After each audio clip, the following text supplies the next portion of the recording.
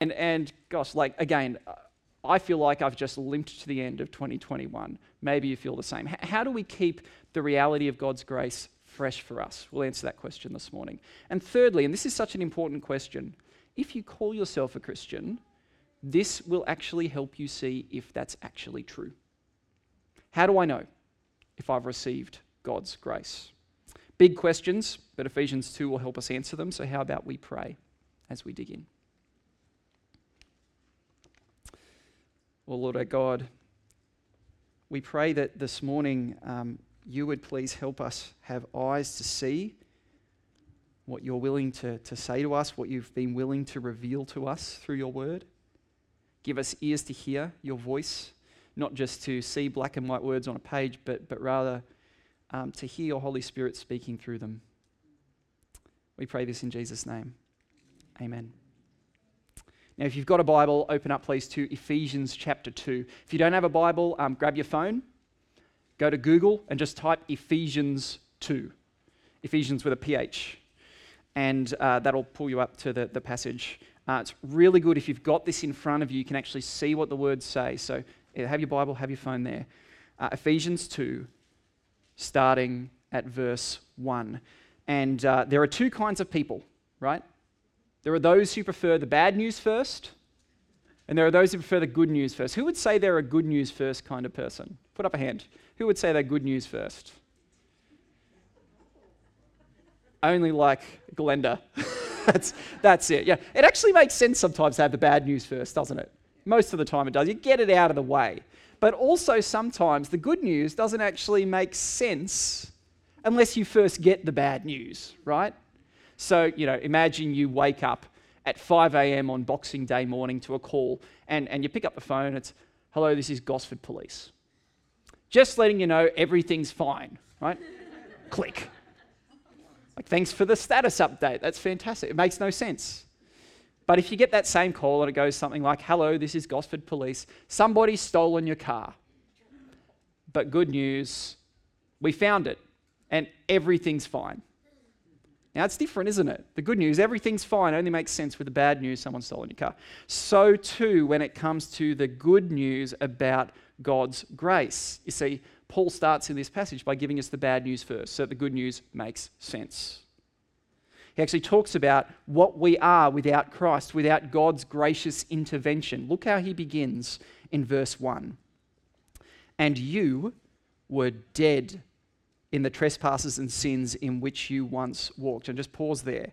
And you might say, really? Look at that word dead. Really? I mean, I'm living and breathing. I'm here, I'm alive. How can you say that I'm dead? Well, physically we're alive, but the claim here is that we are spiritually dead. Big claim. Not a popular claim. I mean, in our world today, of course we want to say, well, everyone, it's self-esteem and all of this sort of stuff. This cuts in the face of all that, doesn't it? We are spiritually dead people. Now, why does Paul say that? Well, keep reading. You were dead in the trespasses and sins in which you once walked, following the course or the ways of this world. You see, being dead in sin is not just like a nice, airy-fairy sort of poetic metaphor that Paul uses here. It's concrete reality. It is a description of all of us who follow the course or the ways of this world. Now, obviously, there are lots of good things about the world around us, yes? But, and here's something you might not have thought about too much, many of the world's values, the worldviews that are represented around our world today, very much cut against God's design for us as people. He made us in his image. He's made us with a way to live. He's made us with a way to relate to each other and to him. And many of the world's values and practices actually go against those. So, just for example, the world says, and this has been a popular belief now for 20, 30 years, that there is no objective truth, right? There's no truth that's somewhere out there. Truth is something in here. Truth is what I make it. Truth is what I see it to be, right? Or, and I think this is actually, there's a new view coming in here that's replacing that view. Truth is actually what the majority of people feel or say to be true. And if you don't agree with that majority of people and the public consensus, well, then you believe something untrue. Right? So there is actually truth and untruth, but it's defined by what the majority of people say is in here. By contrast, God says there is truth. There's truth out there. There's truth actually found in him. He's the definer of truth.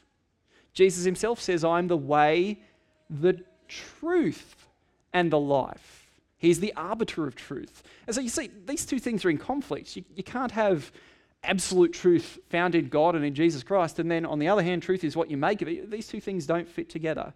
And yet, people believe that this is true, and all of us at different points want to be the ones that decide what is true. Another example, the world says that life is short. There's nothing that comes after the grave, right? Therefore, make the most of this life as you can. Climb the ladder, experience as much as you can, or find the right relationship and enjoy it. If that relationship runs its course, dump it. Get a new relationship. I know it's speaking harshly, but if you just want to look at cut and dry, what are the values of our world? That's it. That's why the divorce rate is so high. But God says life is not short. This life is just the start. In fact, living for eternity is more important. One more example. The world says do what's best for you and perhaps even those in your little sort of sphere of people that you like, right? But God says live to worship me, live to worship God, and love others, not just those in your sphere, but those who are very different to you. Even those who believe very differently to you and live very differently to you. Love them. And I could keep going on, but you can see the point here. God's values and the world's values are two very different things. But why is that such a big deal? Why is it such a big deal that we say, well, you're dead in sin if you follow the world's values? Well, it's because ultimately the world's values are not neutral. They're not neutral. There's actually someone behind them, bending these values away from God and is designed for us. There's someone behind them. And I don't mean like a conspiracy theory. Okay, this isn't like people in the government are lizard people or something like that. There's a real somebody standing behind the world's values. Look at who it is. Again, verse 2. We walked following the course of this world, following who? The prince of the power of the air, the spirit that is now at work in the sons of disobedience. Now, who is this? Is a prince of the power of the air. This is a way of the scriptures talking about Satan, okay, the adversary, the one who was there in the garden probably tricking Adam and Eve, the one who across human history has tried to bend people away from God and his design, the one who is actually very much against human good and that the scriptures say is a murderer and liar from the beginning. A real figure, a real and living being that actually exists in human history, not just a metaphor. This is Satan. And he works through the world's values to cause us to go against God. Picture it something like a fisherman with a hook. So imagine here's us, and like we're fish in the sea, right? Imagine that. And Satan has a fishing line. He casts it out, and the hook is the world's values. If he gets us on the hook using the world's values, he's got us, right? He's managed to influence us and lead us away from God. Now, how is it that a fish gets on a hook? With bait, of course. What's the bait? Well, it's not just the world's values itself, that's a hook. The bait actually is our flesh within us. Take a look there again. Verse 3. So we've seen that the prince of the power of the air is there, bending people away from God. And we are among the sons of disobedience, among whom we all once lived in the passions of our flesh, carrying out the desires of the body and the mind, etc., etc., etc. The passions of our flesh, that's the bait. And so there is something within us that actually wants what Satan has to give.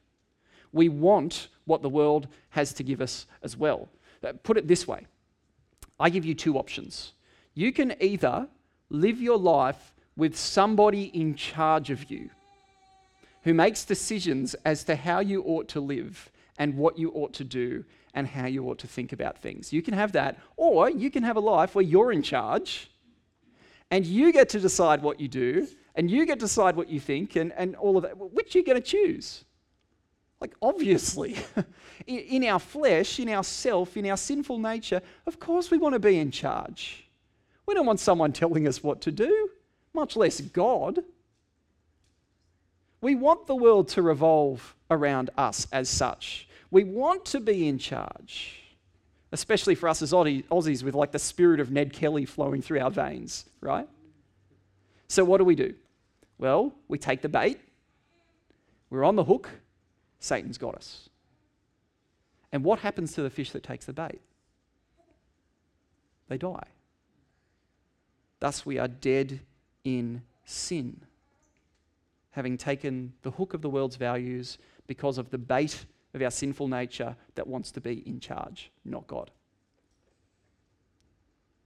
We end up dead in our sin, which becomes even more terrifying when you consider what that actually means for us. Look at the end of verse 3. That we were by nature children of wrath, like the rest of mankind. See, the outcome of disobeying God and being dead in sin is that we receive wrath. We receive judgment, God's judgment. And this is not like don't get the wrong picture of God here. This is not like God's temper, finally snaps. You kids have left the towel in the bathroom for the last time. It's not that. God is actually very patient. I mean, if you want to sit down and read the scriptures, go from Genesis 1 and just read your way through, what you'll see is this recollection of history where people consistently go against God, consistently abuse and hurt each other, and yet God is so patient in trying to work with them to bring them back to Him. Right? You want to read the Bible, that's what you'll see. God is very patient, but if we persist in a lifetime of saying to God, God, I don't want you. I don't want you in charge of my life. I don't want you involved in my life. I don't want you. Then at the end of the day, He'll say, well, okay, I'll give you what you want. But what that is an eternity without God. It's an eternity without God's blessings. It's eternity without anything good because He's the author of good. And here's a glimpse of that. All right? We know that the reality of this is called hell. And the Bible has a bit to say about hell. It says it's a real place. It's a place where you're conscious. But there's sort of an illustration of hell that the Bible points us towards. It's the word Gehenna. Because often when Jesus talks about hell, it's translating this word Gehenna. And Gehenna was a real place. It was a real place just outside of Jerusalem in this sort of ravine, okay? And some sort of a century before Jesus was around, the people of Jerusalem, the Jews who lived there, believed that in this ravine there was a serial killer who went around just like murdering everyone who went through there. And so they, as you can imagine, stayed far away from Gehenna. There's the serial killer zone. We don't go there. So instead what they do is just ship their garbage over to Gehenna. Because, no sewage system, no auto trucks that come and pick up your bins. It's got to go somewhere. Oh, let's dump it in that place that no one wants to go to. So there's all the garbage piling up in Gehenna just outside Jerusalem. And of course, when there's too much garbage, what do? Set it on fire. And so there's this place, right? It's the serial killer dumping ground that's often on fire. That's Gehenna. Would you like to live there? Absolutely not. And that is but a glimpse of the reality of what hell is like. It's a tiny glimpse. Because think about it. Hell is actually much worse than any illustration could ever give us. Like our human minds can't actually conceive of it. We can only sort of understand it by negation, by actually saying what it's not, right? God's blessing is not there. Think about all the good we enjoy in our world, right? Even to the point of sunshine and a warm summer's day. Think about the good of relationships, joy, purpose, meaning, all of these things. These are all God's blessing, what we call His common grace, given to everybody, whether they want Him or not, whether they believe in Him or not. We all experience God's common grace. Hell is a place where that is not there. All the good things of life in this world. Nothing good, nothing hopeful, nothing that brings joy, nothing that brings meaning or purpose, and no escape. This is hell. And this is the outcome, the just outcome, of rejecting God in this life. This is where we're all heading. This is the bad news. Dead in sin because of our disobedience to God. And what can we do about it? Nothing. What can a dead person do? They're dead. They can't do a thing. This is the bad news. But then you get to what I think is one of the sweetest words in the whole Bible. Look at it at the start of verse 4. It's the word but. But God, being rich in mercy, because of the great love with which he loved us, even when we were dead in our trespasses, our sins, made us alive together with Christ. By grace you have been saved. See, here's the good news. God shows us grace. Undeserved favor. He gives us the opposite of what we deserve. We were dead in sin, but he opens the way for us to be made alive through Christ. We were deserving of wrath and judgment and hell, but he opens the way for us to be saved by his grace through Christ. This is good news. But remember, the good news only makes sense when you have the bad news first.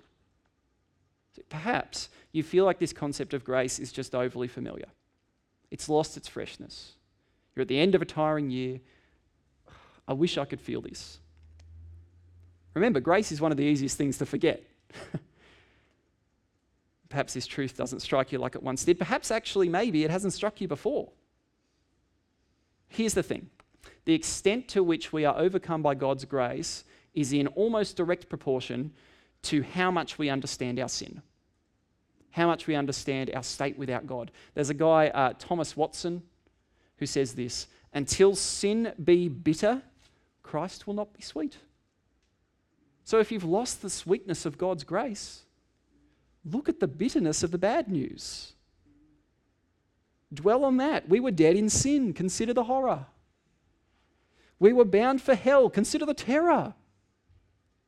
There's nothing we could do about it. It's bad news, but remember it, because the good news makes no sense without the bad news. And in a time where the world wants to say, just only speak about what's positive about people, this is actually the key to seeing what's really positive about us and our future.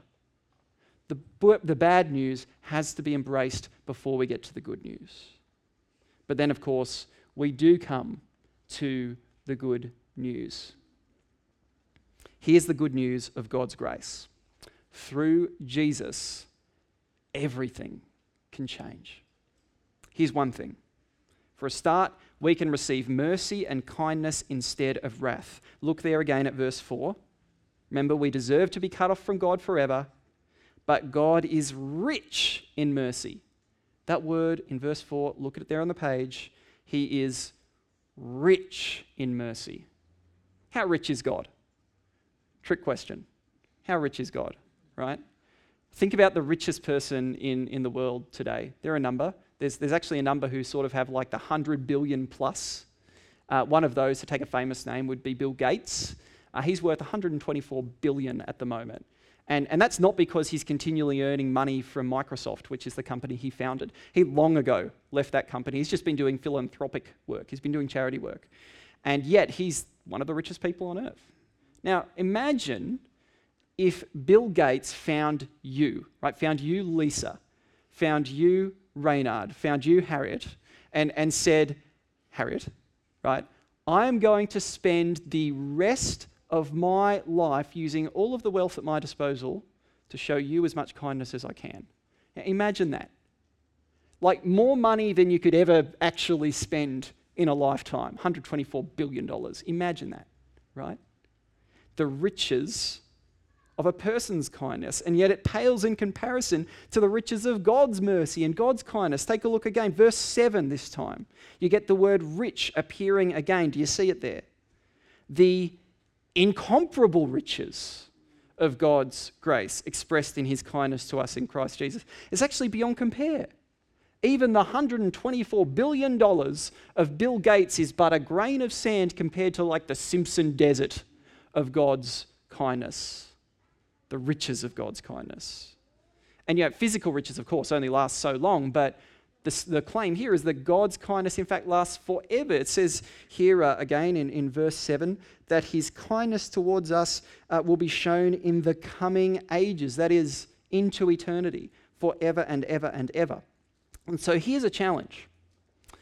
Try to make a list of all the ways God's mercy and kindness come to us because of Jesus' death and resurrection. If you've been a Christian for a little while, just try and mentally make a list for a moment. What are all the ways that Jesus' death and resurrection brings God's kindness, mercy, goodness, and love into our life? Try and make that list. And kids, think about all the things you got for Christmas, kids. Hopefully you got some good stuff. Run through that list in your head, what you got for Christmas, okay? Think about what your favourite gift was. Think about maybe as it goes down, like what are the dodgy gifts you got. but you've probably got a pretty good list of presents that you're excited about, right, for Christmas? Well, funny thing, I remember being a kid and getting all these presents and being so excited, and then, a few days later, or maybe a few months later, or maybe even next year by the time of the next Christmas, you're a bit bored of them, aren't you? Like the things you get, they wear out or they break or they're not as exciting. Here's the difference, right? And adults, coming back to you as well, you've got your list there. The things that God gives to us through Jesus never run out. They are always there for us, forever and ever and ever. They are the gift that never stops giving. And it's a really long list of gifts that God gives us. Think about it. This is just what comes to us through Jesus. He forgives all of our past sin, all the things we ever did against God and other people. If we're in Christ, all of it forgiven. He forgives our present sin in the moment where we choose to sin. He forgives it. He forgives all our future sin. Even the things that we don't know we're going to do yet, God knows, and he forgives it through Jesus. He adopts us into his family. He gives us brothers and sisters. He gives us the Holy Spirit, his very presence with us so that we might grow to become more like Christ. He frees us from the trap of worldly values and Satan's power and the tyranny of the flesh within us. He gives us true purpose. He gives us true and lasting peace. He gives us true and lasting joy, true and lasting hope. He takes away our guilt and our shame and our despair, all of it. He gives us an eternal relationship with himself, which is only possible because of his forgiveness. And this list just keeps growing for eternity, right? This is the riches of God's kindness. And if you are in Christ, God chooses to spend the whole rest of eternity saying to Lisa, to Reynard, to Harriet, to anyone who is in Christ, I'm going to show you all the kindness and love that I have to give. Isn't that just unthinkable? It's absolutely unthinkable. In fact, it's the opposite of what we deserve. And yet, in fact, that's why grace is one of the hardest things to believe. But this is what God has done for us in his great love. He gives mercy and kindness instead of wrath. Here's another angle on it. He gives life instead of death. Notice verse 5. He made us, even when we were dead in our sins, our trespasses, he made us alive together with Christ. Think about it this way. It's like God walks up to our open grave, right?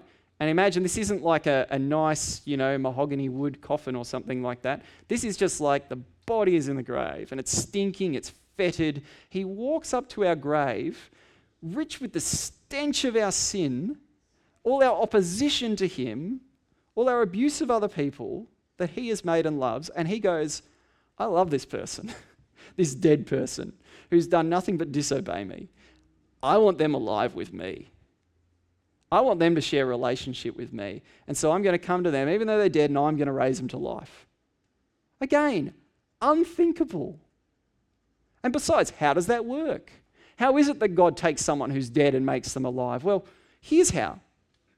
On the cross, Jesus takes our sin upon himself, right? So when God looks at Jesus in that moment on the cross, he actually sees all of my sin, all of your sin. If you're in Christ, it has been placed on Jesus. And then he dies a sinner's death. Remember, the wrath that we deserve, the judgment we deserve, is placed on Jesus instead of us. It's a substitute. It's an exchange. He faces Gehenna. He faces hell, being cut off from God for us. Remember those words that Jesus cried out on the cross? My God, why have you forsaken me? He's not saying God has disappointed him or let him down. He's saying that there in that moment, he was cut off from his Father God. It's actually the first time in all of eternity where the Father and Son, first and second person of the Trinity, were actually in some way separated. Where God turned his back on Jesus, as it were, on blessing Jesus, and in fact sent upon him the curse of our judgment. Jesus took it for us. Again, unthinkable. And then God raised him from the dead on the third day, showing that he truly is the Son of God, but also showing that all of those who put their trust in Jesus have their sin forgiven because Jesus has dealt with it, and they are raised to new life with him. In fact, you get that word with in this passage several times. We are raised, made alive together with Christ. And maybe I'm saying all of this, maybe you haven't heard it before, or maybe you have, but it just hasn't, it's like striking you in a new way here. Maybe you're hearing all this that God has done and promises to do, and you're going, well, what on earth could that cost? Because like Medicare covers a whole bunch of stuff, right? It probably doesn't cover this. What does it cost? Because think about it. God choosing to make someone alive. What does a life cost? And not just a life in this world, but eternal life. I mean, I might not be able to pay it, but surely he wants me to pay him back or something. Surely. Well, take a look at verse 8 to 9. What does it cost? For by grace you have been saved through faith. And look at these next words. This is tremendously important. And this is not your own doing. It is the gift of God. Not a result of works, so that no one may boast. What's it cost? God's grace costs us nothing. The benefits of Christ's death and resurrection to us in terms of salvation, God's kindness, the riches of his mercy, costs us nothing. It is so important to grip this. This is the heart of what grace actually is. Think about it this way. And again, kids, think about the Christmas presents you got, right? All your great Christmas presents. Did you also get a bill under the Christmas tree saying, this costs $100. Please pay $100 for your gifts? Did you get that? $100, $200? I bet they're expensive gifts. Are you sure you didn't have to pay anyone back for them? That's right, because they were gifts. You don't have to pay someone for a gift. And God's grace is a gift. It is a gift. We don't have to pay for it in advance, and we don't have to pay it back. We receive all these benefits, forgiveness, new life, everything in between, simply by faith. By choosing to trust in Jesus and his death and resurrection for us. And just consider how different that is to literally every other religion, every other worldview in the world today, right? Every other system of thought answers the question, how am I saved? Or how do I find true and lasting happiness? Or how do I make meaning of my life by saying, you do it by works. For example, Islam has its 5 pillars, right? These 5 different practices you have to participate in without fail in order to give yourself the maximum chance of God saving you. All the different Muslim friends I've had and Muslims I've talked to across time when I've asked them, how do you know that you're saved by God? Every single one of them has said something like, I can't know, because at best I'm maybe 50-50 at the moment. I've done some good things, I've done some bad things. Sometimes I've obeyed Allah and sometimes I have not. And so I'm just going to have to wait and see. I don't know. Right? Because it's based on works. Buddhism has the need to meditate and detach yourself from all worldly things. Hinduism has the need to appease the deity of the particular people of which you are a part. And even if you want to just think non-religion, right? Atheism, secularism, any non-belief in God, similarly makes meaning of life by works, because life is short. I've got to make the most of it that I can. And so again, whether that for me is climbing the career ladder and gaining respect or wealth, whether that's finding the right relationship, or even, and this is increasingly popular in the world today, trying to right the wrongs of the world. A good thing, but how I make meaning of my life. Oh yes, by trying to right the wrongs of the world. It's about what I do and what I contribute to. It's all about what I do, whereas Christianity is about what God has done for me. It's do versus done. Huge difference. An eternity of difference between those two things. And again, this is the heart of grace. It's just about trusting what Christ has done for us at the cross. Again, what can a dead person do? Nothing. We need God to do it. Hence verse 8, by grace you have been saved through faith, not from yourselves. It's the gift of God. Do you know this grace of God? Have you embraced it for yourself? Are you presently trusting in Jesus Christ? And again, someone can be sitting in a church their whole life. They can even be baptized. They could be having been part of a Bible study. They could have even been serving as part of the church for years, decades, and totally miss the reality of God's grace. They just don't get this. In their heart, all they've been doing actually is to try and earn God's favor. Or, and this often happens, I've seen this, they've started with God's grace. They started years ago with the freshness of that reality. It's what God has done for me, but somewhere along the time it's become twisted. And now it's about what I do. And I feel tired. And I actually feel like I don't want to keep doing this. But I've got to keep doing it. Otherwise, right? Like there's a reason that Paul, in several of his letters, talks about that concept. You started with grace, but then somewhere along the line you lost it, right? Because that's what happens. Grace is one of the easiest things to forget. Is that you? And don't hear that as an accusation, right? It's in our nature to actually forget God's grace. Hear this instead as an invitation. You can stop. You can stop trying to earn God's favor.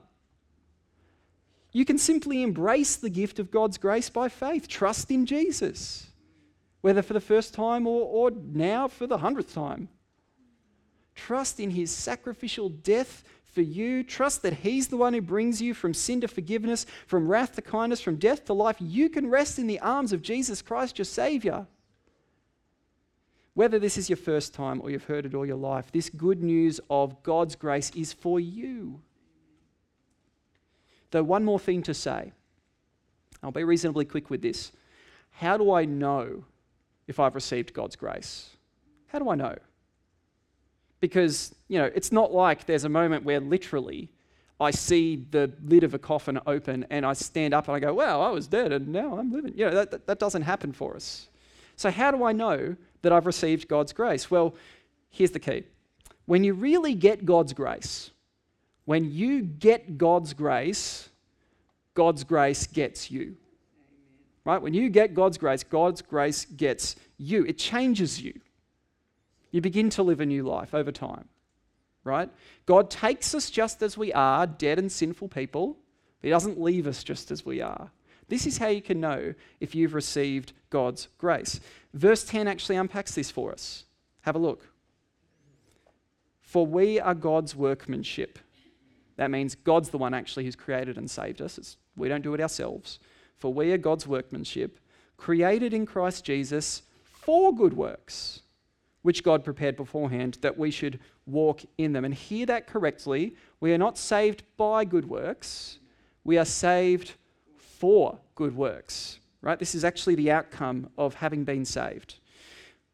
We are saved to begin doing good works that honor God and that love others. Right? And so how can you know if you've really got God's grace? How can you know if you're really saved? Well, first, if you are presently indeed trusting in Jesus, that he has saved you, his death and resurrection alone is your hope of eternal life and relationship with God, if you believe, you trust, you have faith in Jesus, and then, second, you begin to see evidence that God's grace is actually changing you, leading you to live a new life. You begin to see evidence that you're no longer following the ways of this world or rejecting God's authority or living however you want. And sometimes people talk about this as like the root and the fruit of salvation. So consider a tree like this one, right? A tree without roots or with dead roots or unhealthy roots isn't alive, right? And you can't see the roots. So how do you know whether that tree's alive or not? Well, you look for fruit. If it's not bearing any fruit, then you sort of go, well, maybe there's something wrong with the roots.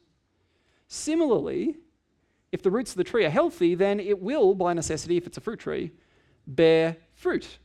And so you can look at the fruit and go, well, probably the roots are okay. The roots are healthy.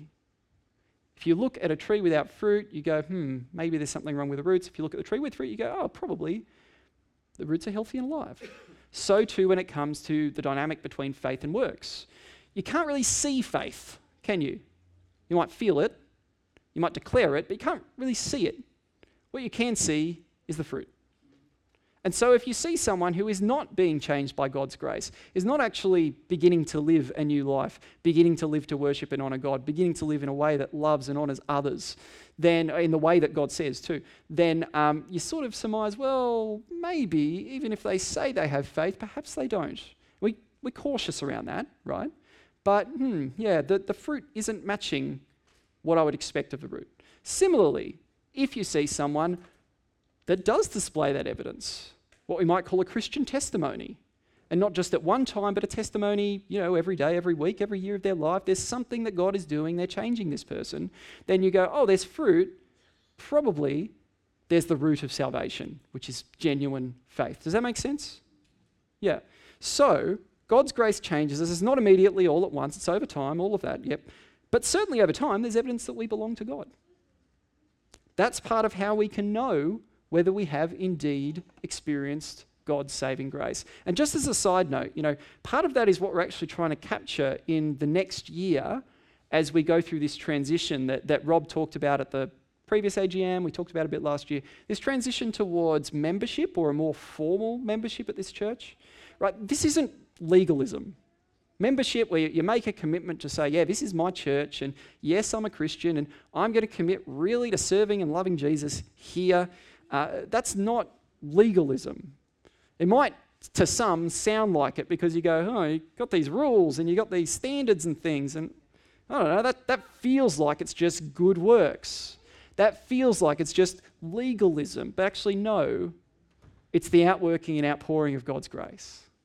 Because really, it's about making a commitment as a result of God's grace. Only Christians make it. Only Christians who have experienced God's grace would ever be a member of a church, right? Like, if you want a social club, go do something different. There's social clubs that won't require anything of you beyond maybe turning up, right? But to be part of Jesus' church, there are actually requirements, there are commitments that one makes, not to experience God's grace, but because they've experienced God's grace. And so, we commit by saying, God's grace to us is so good that we just want to love and serve each other with all of our hearts. That's the outpouring of God's grace in us. And so we say, I'm going to commit to help others in this church to grow in faith. I'm going to commit to pray for them and with them, to read the scriptures with them, to encourage them to read the scriptures, support my brothers and sisters in the fight against sin. I'm going to serve with them, give with them, work together to reach the lost with them. These are commitments I'm going to make because God's grace is so good. Not legalism, the outworking and outpouring of God's grace. It's actually the fruit of God's grace. And I can't wait to actually see that grow in our church. We've got it in part, but I think we can grow even more with this transition. But here's the point. God's grace does change us. It changes the way we think and live and relate to his people. And so, to finish, do you know God's grace? Are you presently trusting in Jesus? And do you see some evidence, even however slight, however just just embryonic, but something that's showing you, yes, God's grace is actually changing me. If not, then what do you do? Well, I'll tell you what the answer is not. The answer isn't to work harder, right? If you've got a dead or dying tree with bad roots, you don't go and hang fruit on it to make it alive, right? Like little Christmas decorations. You don't do that. You've got to come back to the root. So the answer is actually to ask, are you really trusting Jesus? Do you know him? Are you trusting that Jesus lived, died, and rose to save you personally, that you need him to save you because you deserve, by virtue of your sin, God's judgment and hell? Do you believe the bad news and the good news of God's grace? That's the question to ask. And if the answer to that is no, I don't believe that, or I'm actually not sure if I believe that, or even just I think I believe that, but I don't really see much evidence in my life that I do, then please, please, please don't just shelve that. Don't forget about it. This is so important, friends. In fact, you might have walked into this building this morning saying, I'm a Christian, and then heard all this from God's word and gone, oh, I've got some big questions. Don't just shelve it. It might feel a little bit embarrassing to deal with that, but gosh, that's so much better to be a bit embarrassed and be on the right side of God's grace than to be a bit embarrassed, avoid embarrassment and not be on the right side of God's grace. Eternity literally hangs on the balance for every single one of us based on how we answer these questions. And God is there, completely willing to show you the riches of his kindness, the enormity of his grace. He's there. He's done it already, shown it through Jesus. So please talk to someone today if that's you. Push through the embarrassment. It's okay. Come and talk with me or Rob or Andrew, one of our wives. Talk with someone else that you know here.